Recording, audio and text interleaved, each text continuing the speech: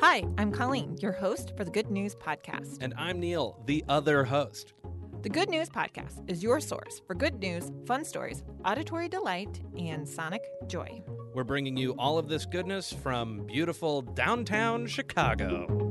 Colleen, it's that time of year again. The leaves have fallen off the trees. We have already gotten some snow. Don't remind me. I'm reminding you. Oh, it's my important. Goodness. Drive safe out there. Conditions are slick. I'm safe. This time of year, we start to think about what we're thankful for and potentially the giving of gifts. Yeah. Oh, yeah. Some gifts. Sure. I would like to tell you about the USPS, the Postal Service. Yes. Operation Santa.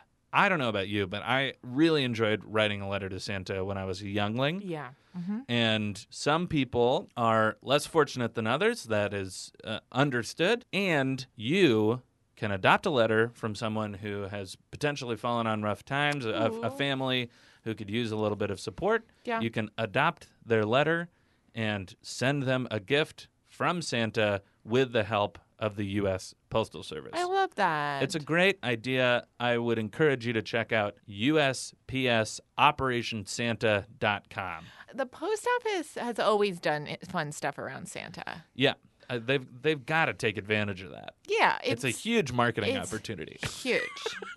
And it fits in their funnel of the thing that they do. Yeah. Right? Absolutely. They get packages to places. And Yeah. so does Santa. So does Santa. Did you ever write Santa for anything when you were a child? Yeah. Oh, yeah. Do you remember what you wrote for? No, not off the top of my head. One of my favorite toys growing up was a Easy Bake Oven. Ooh, yeah. And I'm sure I got that from Santa. Of course. Fiona writes to Santa. Yeah? I mean, She doesn't write. She doesn't write. She writes. Tells she Santa. writes some. She writes some letters down. Yes. And do you... Mm-hmm. What's the household policy on Santa? What do you mean? Santa comes. Okay. He comes. So the gist is that he gets cookies. Yeah. That get left out, and then also carrots get left out. For Rudolph. Yeah. Or the the reindeer. reindeer. Just the reindeer. The other thing. But Rudolph really earned it. Yes. I mean, he's the one lighting the way. The other, I think, tradition in our house is the day before Christmas, Christmas Eve, in the morning, the elves actually come and drop off pajamas for everybody. Very cute. So then everybody has Christmas pajamas. And are they matching? They're all matching. Perfect. And if there's snow on the ground, you'll see the little elf feet.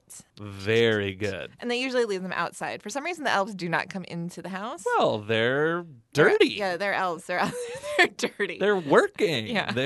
They've been making toys for months and months. They're covered in dust and grime.